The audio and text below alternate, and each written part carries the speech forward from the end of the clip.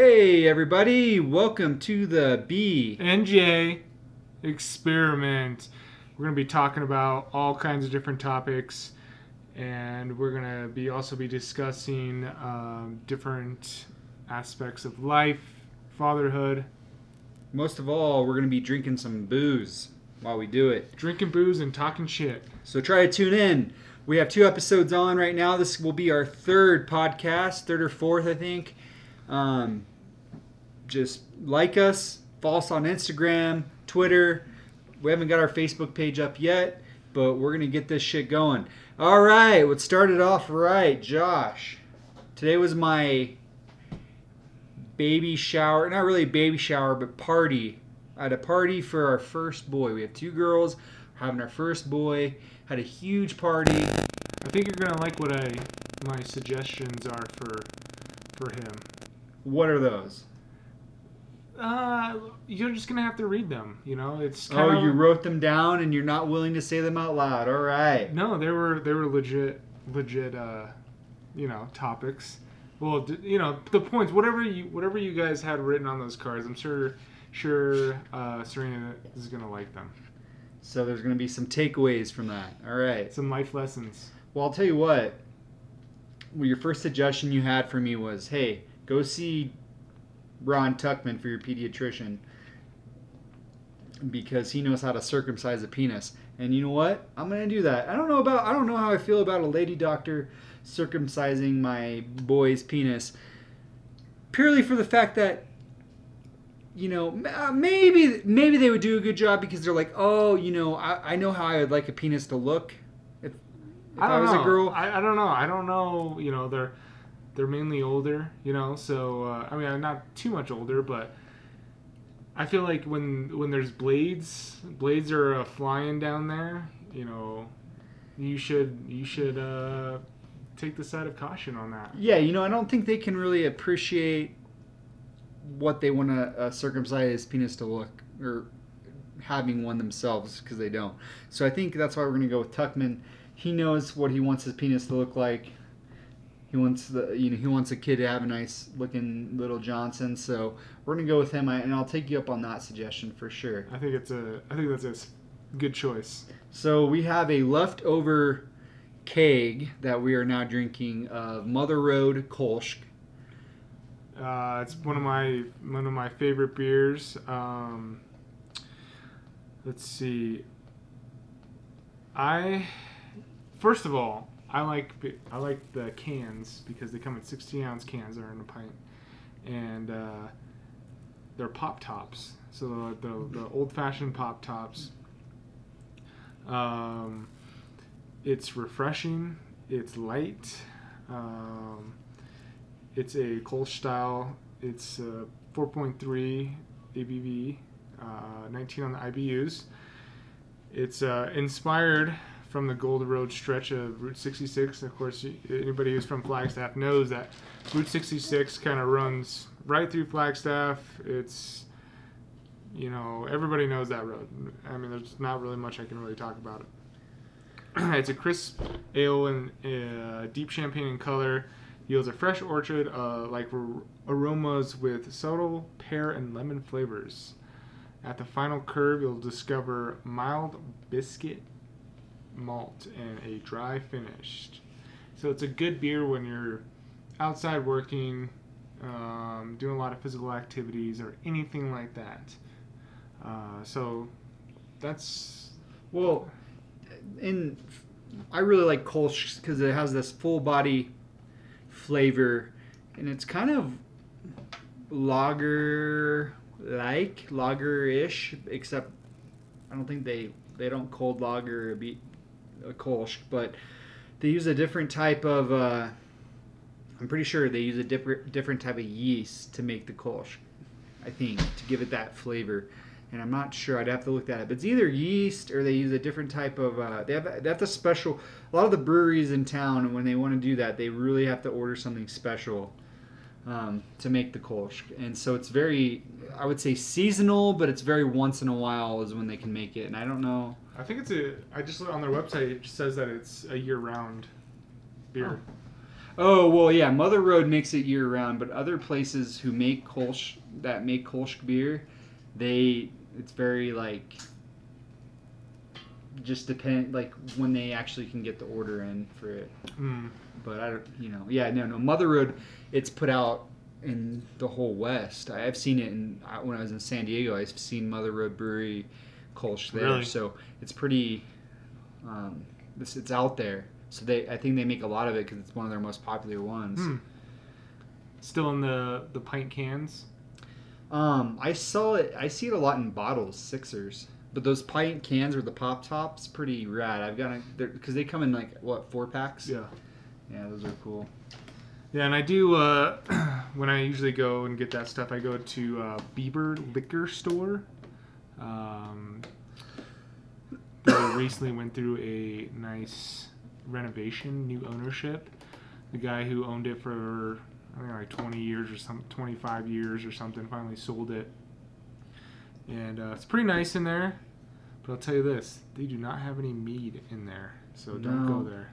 Yeah, Majestic Marketplace definitely has a good variety of mead and stuff. But I go there to get the keg, and they're one of our local. They're kind of like a Bevmo or a Total Wines in our town, but a family-owned and run business. And so, so I would say, I went there and I was like, I'm disappointed you guys don't have this Lagunitas watermelon flavor. But, no, not Lagunitas, it's Leinenkugel's. Leinenkugel's. They didn't have Leinenkugel's. They had, what I ended up buying was Lagunitas watermelon. And the Lagunitas watermelon's a double IPA. Oh. It's 10% alcohol. So, next podcast we'll be drinking that shit because it was only $10 for a 6-pack at 10%. It's like, dude, that's a freaking deal. That's a great deal. So, get into a little news here, and I want to go nationwide first, but I read this thing. It was about a rapist who, yeah, I know, serious shit. Rapist raped a woman. Now he's suing her because she gave him AIDS.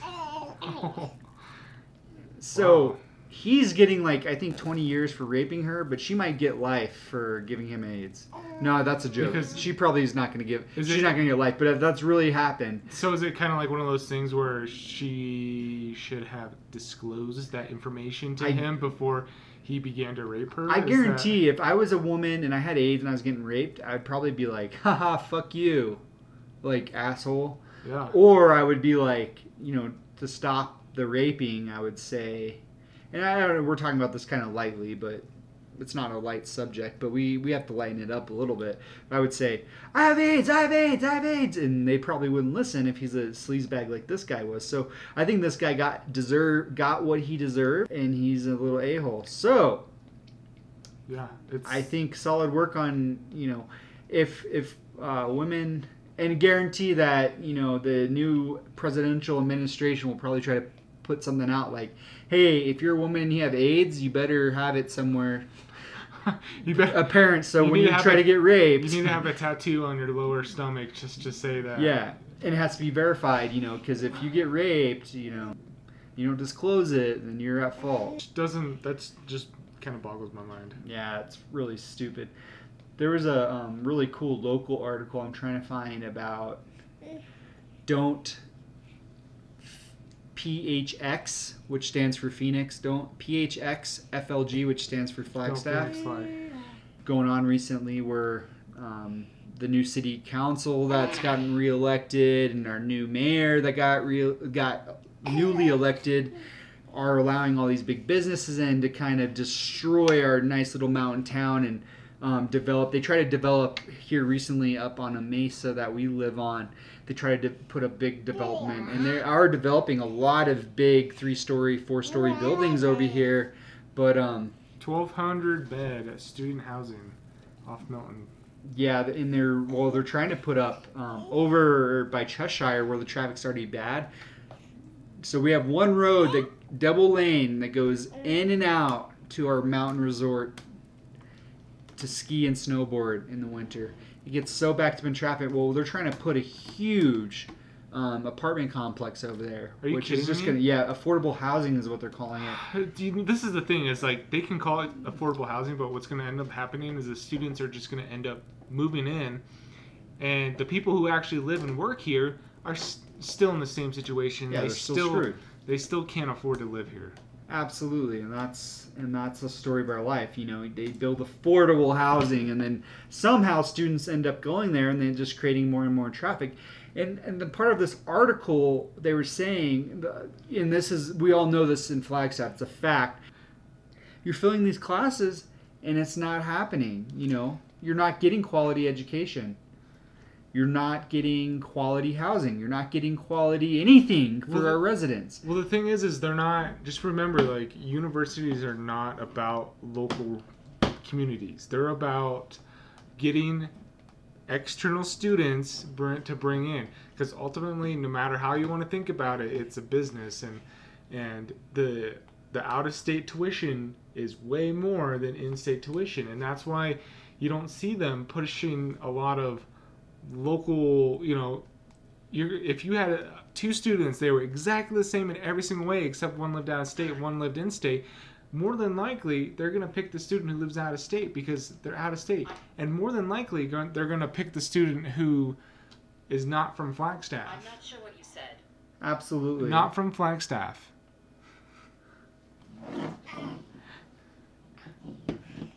So it's just it's a sad truth. It's a sad truth, and I don't think there's really much we can do about it.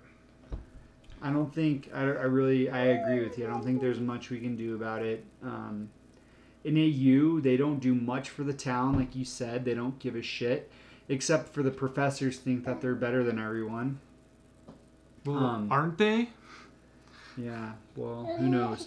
But they get free education. So here's the article anyway, and so I don't go on a rant. Today I met a longtime Flagstaff resident and his wife in a supermarket parking lot. The first words out of his mouth is, "What is happening to Flagstaff?" He and most of his friends have been on the conservative side and have generally been up on pro-growth side of politics in Flagstaff. They probably would have never displayed my old bumper sticker, which this is a common, don't PHX FLG. That's a common bumper sticker in our town. They are now appalled at an extremely rapid pace of development and expansion of Flagstaff, and are probably willing to display my new sign. FLG is being PHXD. So FLG is being phoenixed, basically, is the new bumper sticker around town. There are two primary drivers to our explosive growth. Escapees from the heat, congestion, overcrowding from the bleak overdevelopment tragedy that is called Phoenix. Developers have ruined all of the available land in the Valley of the Sun and now look northward to sustain their projects and profits. I don't necessarily agree with that because I've been down North Phoenix. There's a lot to develop in Peoria. There's a lot in North Phoenix that I'm like, I would live here in North Phoenix. I drove through what's that the road Joe Max, maybe? Yes. Joe Max? Near Joe Max. You go I up knew you were going to... and it's That's what I'm talking bleak about. and empty, and I guess so. What I heard is that it's actually a lot of that land is protected. So they built this road through there, but it's all protected because it's a national like reserve type thing. Whether it's plants or animals or whatever, I'm not sure. But it's all. But they're gonna develop it a little bit. Well, they're going to do the same thing that is happening in Flagstaff. The federal government is selling land to the local government, who is selling it to the highest bidder, land developers. And it's bullshit. This protected land, especially in Flagstaff, where we have deer, we have city deer now, we have elk, we have we have all kinds of wildlife all around Flagstaff. Those populations are going to significantly drop in the next 10 years if this continues. Because the city's auctioning off this land, and they're not opening up any more land to protect. They're getting rid of treed lots. Oh, yeah. For sure. Treed lots to what? For NAU? For bullshit, dude. To add more lower in. So we had Walgreens shut down, right? What were they? Walgreens Distribution. That's a big company that employed. At one time it was the largest on the West Coast. So so that shuts down. That is employed over a couple hundred, maybe 1,000 plus residents of this town, and many of those residents had to move. And then they just had another big deal shut down, and it was called SCA. SCA just shut down. Tissue factory.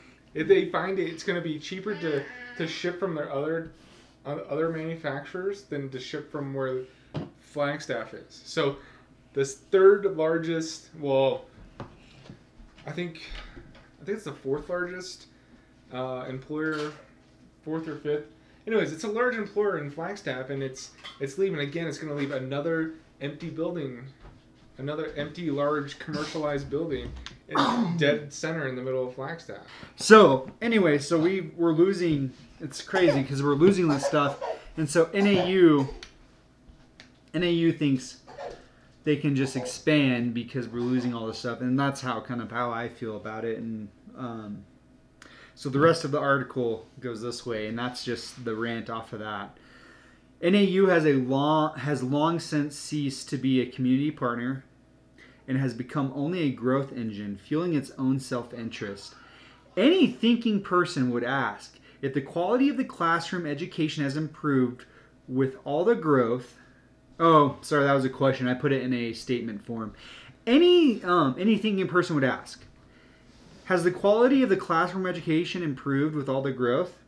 Again, being a daily contact with my students, my answer would be a resounding no. And this is James Babbitt. This is this is pretty crazy. This is a big one. James Babbitt's of the Babbitt family, who basically owned this whole town at one point. And they kind of, them and another family battled back and forth for who owned what. But they sell a lot of overpriced shit in town. But they're, and they own a big ranch, and they do a lot of sustainable things. But so, and then he goes on to say, it is time for Phoenix developers, the Arizona Board of Regents, and the president of NAU to realize that sometimes smaller is better.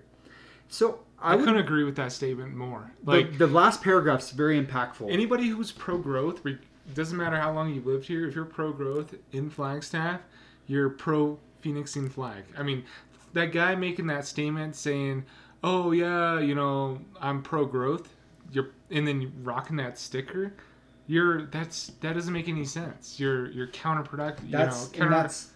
That's what exactly. A lot of Flagstaff people are like, well, let's get some more.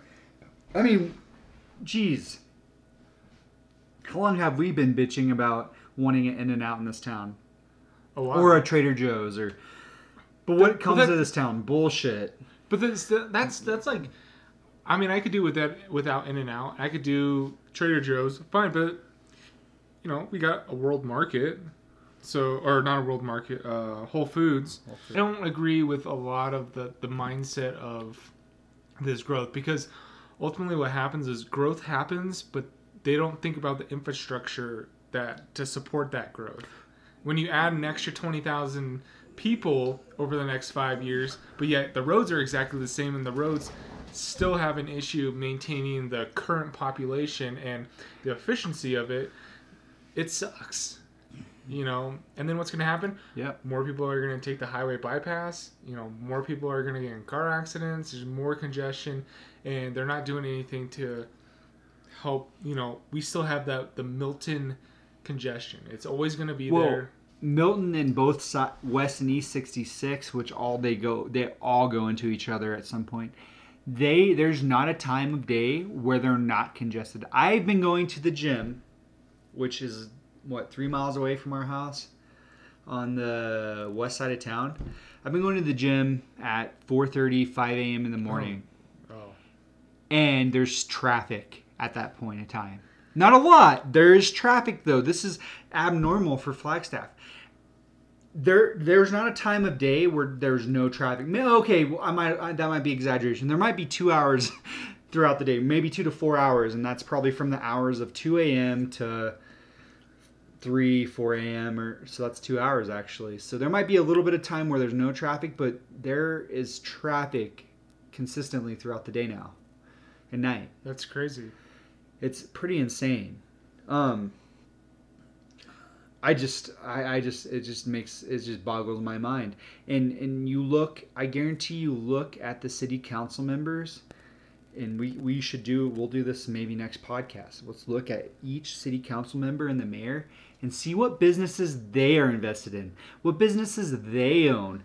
I guarantee that these developments and things happening are going into their pockets, and they're employing their own businesses or their brothers or family members' businesses. Oh, for sure. There's no way any Flagstaffian would sign off on this shit unless they were invested in it in some way and were making buku money off of it.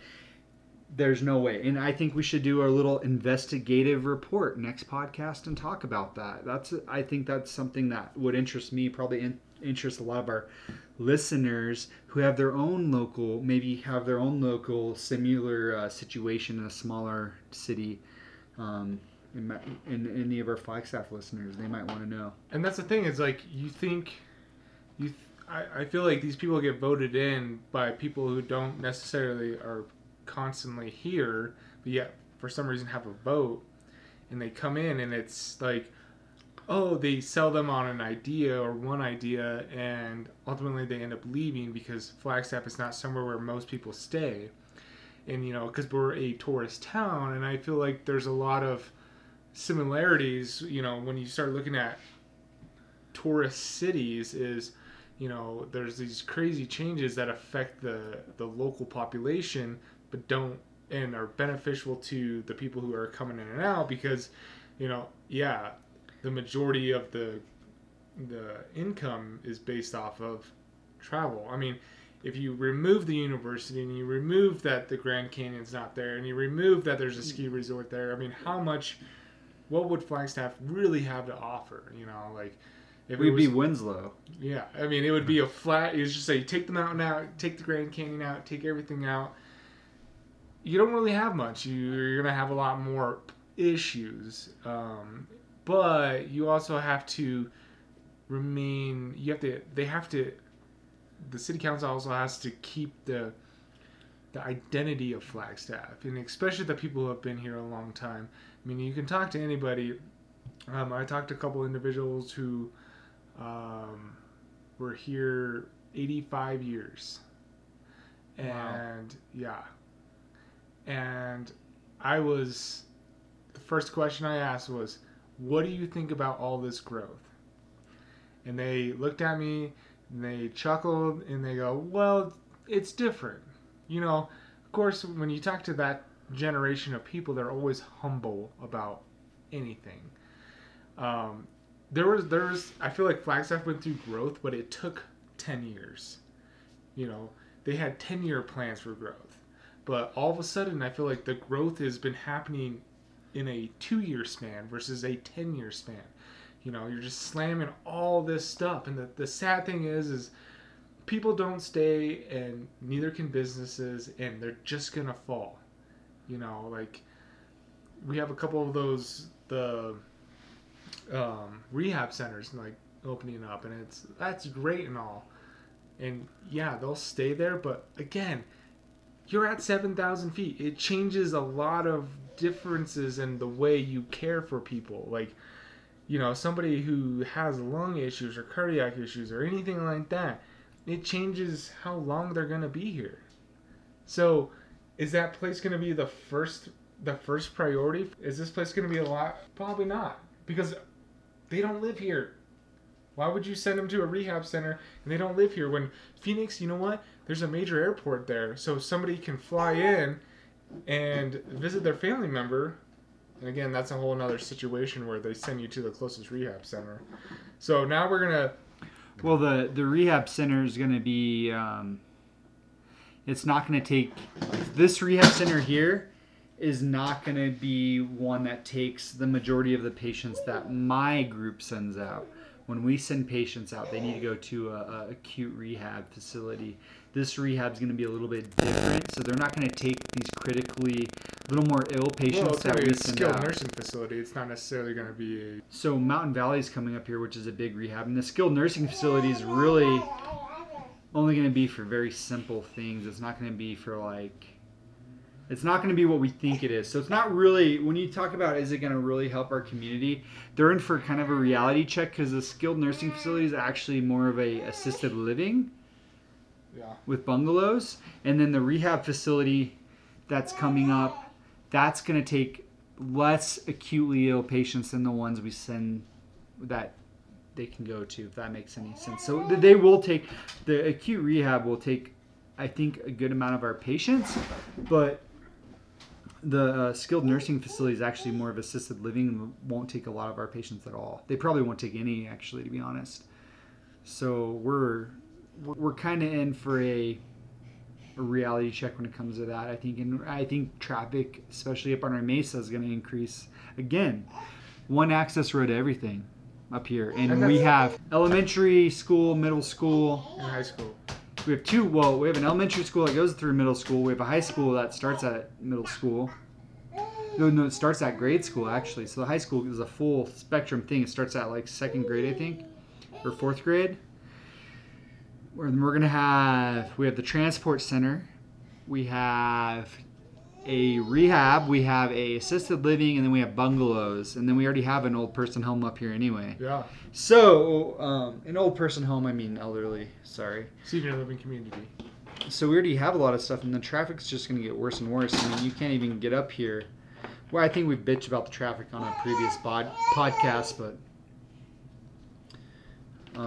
so here's something interesting that I wanted to bring up for the podcast today.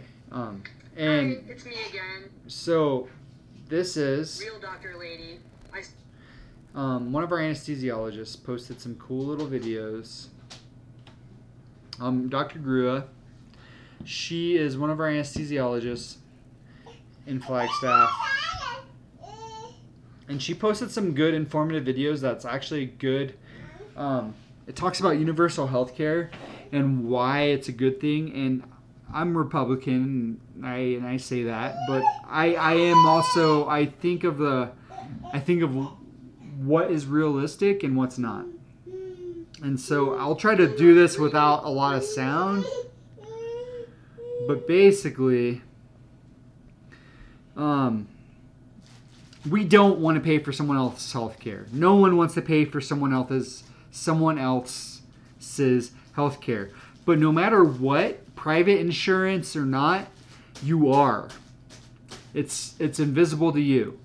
It's expensive. It's inefficient.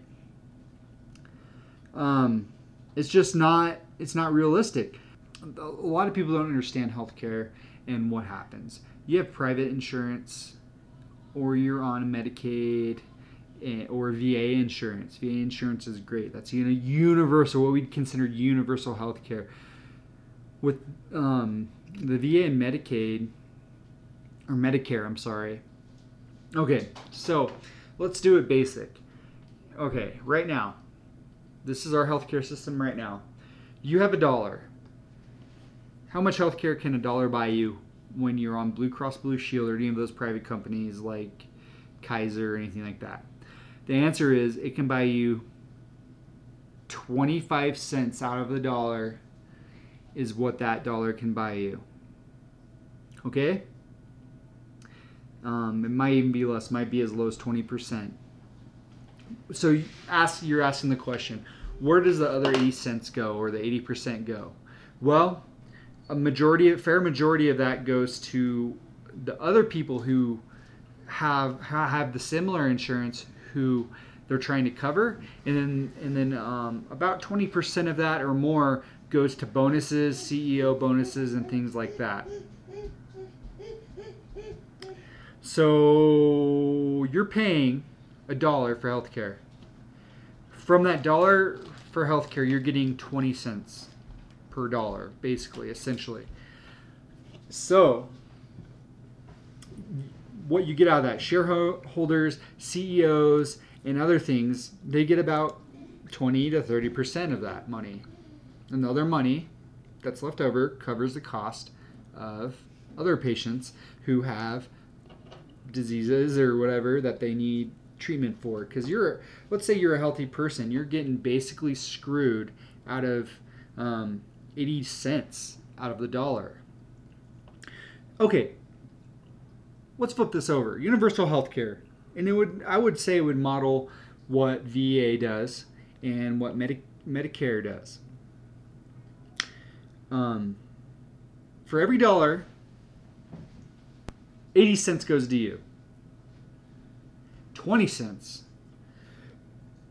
goes to paying for the health insurance, which is employees' costs, the CEOs, the shareholders, stakeholders, whatever, and then a little bit goes to other patients. But these are basically what we would consider, the VA has had a bad rap, but they're really good insurance. And you might ask yourself, oh, well, I've heard the VA have to wait around, to get a doctor appointment or to get to see a specialist. That's actually not very true. All the vets I've talked to, and I've talked to a lot of them, they are very happy with their insurance. They could have better providers. They offer all kinds of assistance programs, home health services for free and stuff, and so, you pay $1 into that system, and only about 5% of it really goes back to pay for other things. You're getting 80 to 95% out of that dollar. So I hope that makes sense. That's basically what Dr. Grua was talking about, and it's such a crazy program, but a lot of the physicians I work with, other doctors and stuff, they just, they like it's a capitalist. The system we have right now is capitalism at its finest. I mean, the hospital pays, let's say pays $5 for a dressing. Let's say that. Pays $5 for a dressing. When you leave the hospital, you had paid $20 for that. Because you're paying for the dressing, you're paying a couple dollars over the dressing, you're paying a couple dollars for the nurse who put it on, or the tech, or whoever put it on, and then you're paying for the doctor who wrote for that order. Universal health care kind of takes all that out of the equation, and it kind of says you get treated for what's causing the problem. How many times have you seen patients go in, they get, oh, you're in for this? Well, you have all these other problems too. Instead of being like, hey, we're going to treat you for your acute process, we're going to send you home, you're going to follow up with your doctor, and then they're going to treat the rest. And ideally, that's the ideal situation, but it's more like a cut and dry type situation, and there's no like, you're either going to get it or you're not. It's not like you're always going to get it, and if you refuse, your insurance is not going to cover it. Well, and that's the shitty part. So you come in, you have a bunch of comorbidities, which means you have, let's say you have a lung problem, you have a heart problem, you have a kidney problem. No, fuck it, let's throw in you have some problems with your skin. But you're really in there because you have some problems with your skin, and you're like, oh, my cirrhosis is flaring up. Or my psoriasis, not cirrhosis, because cirrhosis is liver. My psoriasis is flaring up. Well, they draw a whole panel on you because, shit, you're breathing hard. You have COPD, you have heart problems. Fuck, you're always breathing that way. They draw a whole panel, and they're like, oh, wow, your BNP is really high, or your troponin is a little abnormal. And then all of a sudden they're like, we need to admit you to the hospital because you have all these issues. You have a high blood pressure right now. Oh my God, your blood pressure is so high. And you're like, well, I haven't taken my medications yet because I've been here for fucking 8 hours. I haven't taken any of my medications. Well, we still should admit you. And so at that point, you're like, no, I don't think so. You're trying to make your best choices for yourself. They're like, okay, well, we'll discharge you, but we're going to chart it that you refused and we recommended this. Then your insurance says, no, we're not covering that. Then, to cover the costs of that whole deal, someone else is paying for that. So the insurance isn't covering it, but they still are at a point because someone else, let's say Josh, he's a healthy guy, well, shit, he doesn't use his insurance. He does a once a year appointment. Well, all that money now goes to you. And they're not covering you, and you're paying, so you're double paying now because Josh has paid for it. Now you have paid for it because you had to pay out of pocket because they wouldn't cover it. What's the saying? You're instead of taking from Paul to give to Steve or whatever, or John or whatever, you're treating Paul, but John's gonna help you out a little bit because he's pretty healthy and he takes good care of himself. But what's even crazier now is that they're offering incentives for the healthy people because the idea is 1% of the 99% of the population, they're the ones, the 1%, the whole saying 1%, you have 1% of the millionaire, billionaires. Well, now you have 1% of the healthcare users utilizing healthcare and expense, while the rest is paying for that 1%. So it's a whole fucked up system. Like the majority is taking care of the few because they keep having problems and they never really address those problems. And then once that population, you have the people who make it and survive and live to the next stage of their lives. Now they start having problems, and hopefully there's someone there. There's the backup people. It's the whole almost like Social Security. Or Medicare or whatever. You want X amount of people to have to spend for these X amount of people, and you're basing this off of all probability and well, but the whole point of this discussion for me is that if you have upfront transparent costs of how much things actually cost, and it's not capitalism. So a doctor visit, okay, you're taking an hour out of someone's day. They make such amount of money an hour. Okay, so your visit actually costs, let's say, $10. But they're upcharging you $100 because so-and-so is not going to pay. That's what we're getting at, right? That's how it is now. But if theoretically how it should work, and what universal healthcare says, right, everyone should pay the same price because it's all going to equal out in the end because everything is cost. Everything's at cost for healthcare. Why should healthcare, which everyone's entitled to, supposedly is what everyone says, all the Democrats say, everyone's entitled to healthcare. Fine, I'm not going to disagree with that. Everyone's entitled to health care, then everyone should pay in the same amount, and no one should pay any more or extra or anything.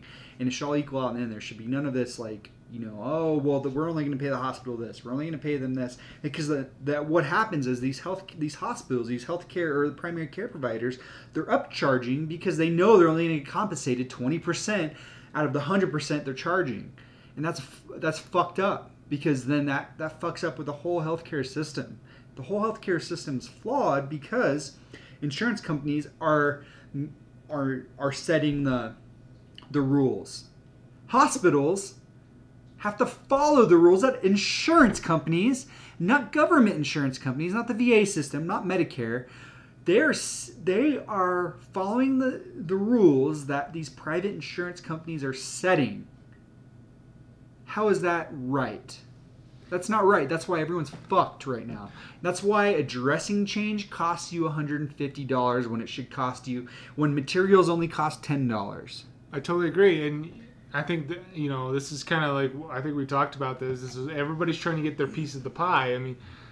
I do the majority of the ordering of medical supplies for the department that I work in. And you can really see, you're like, this small machine piece is aluminum, and it definitely doesn't cost $40. But for some reason, because it's a medical supply, and the same with gas. Medical gas. You know what?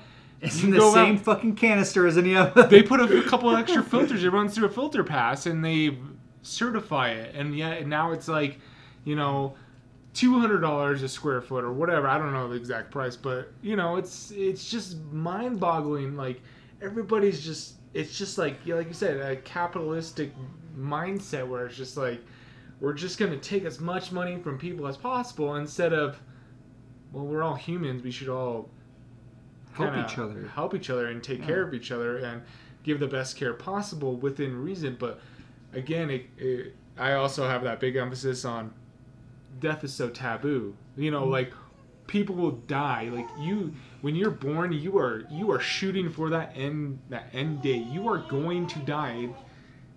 It's not a matter of if you die, it's a matter of when you die. So if you're not thinking about that, then you don't think that's going to be inevitable, you're fooling yourself. Well, I would like to beg this question.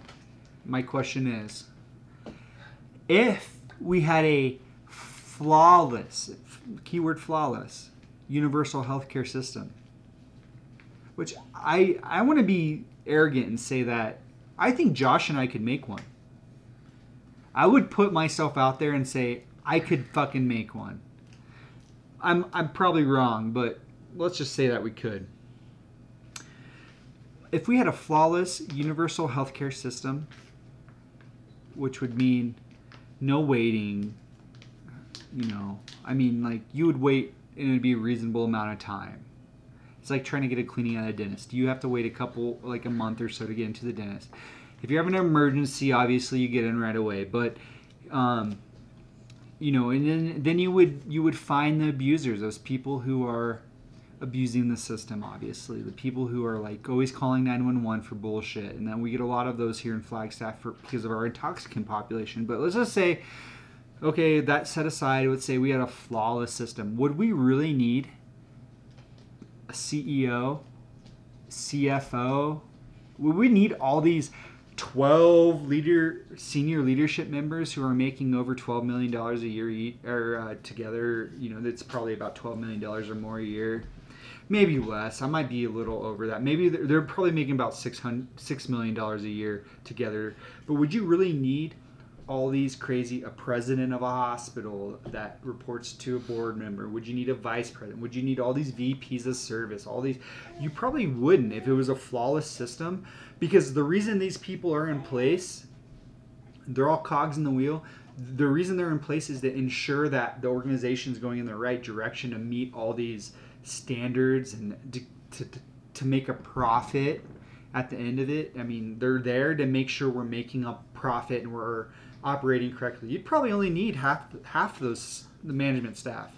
And you know, I think that's what a lot of people don't see, is that, you know, healthcare is a business and we see it as treating patients. So there's this separation between treating patients and getting paid to run a business. And you know, that's why there's specialized classes and degrees in healthcare administration. And I also feel like it's a fine line. Like, you have to want to grow a hospital and move in the right direction and follow a certain specific type of rules. And I do agree with what Brett was saying. If there was a flawless system, you wouldn't necessarily need all these CFOs, CNOs, CMOs, CCHOs, you know, like all these chiefs. You know, at some point you have too many chiefs in the tents and not enough workers, you know. And that's ultimately, it's not, the coming up with the ideas and direction is one thing, but deploying those things comes down to the staff and how much they care about the facility they work under. Because, you know, nurses, PCTs, techs, you know, respiratory therapists, they're the ones who are deploying the ideas of senior and upper management. Yeah, you got to move numbers around and stuff, but I feel like the numbers and the experiences talk and speak for themselves versus, you know, projecting and thinking what and where we should be at. You look at certain facilities that they are operating on a higher level because the people, and that's the same with this Baldridge stuff, is they care about the facility they work at, and the facility cares about their employees, period. There's no, patients come first, blah blah blah, healthcare first. No, it says, Brett, if you're my employee, what do you want? Where do you see yourself? What can I do? And I'm your manager. What can I do to achieve your goals? And if we're disengaged, we don't care about the facility we work at.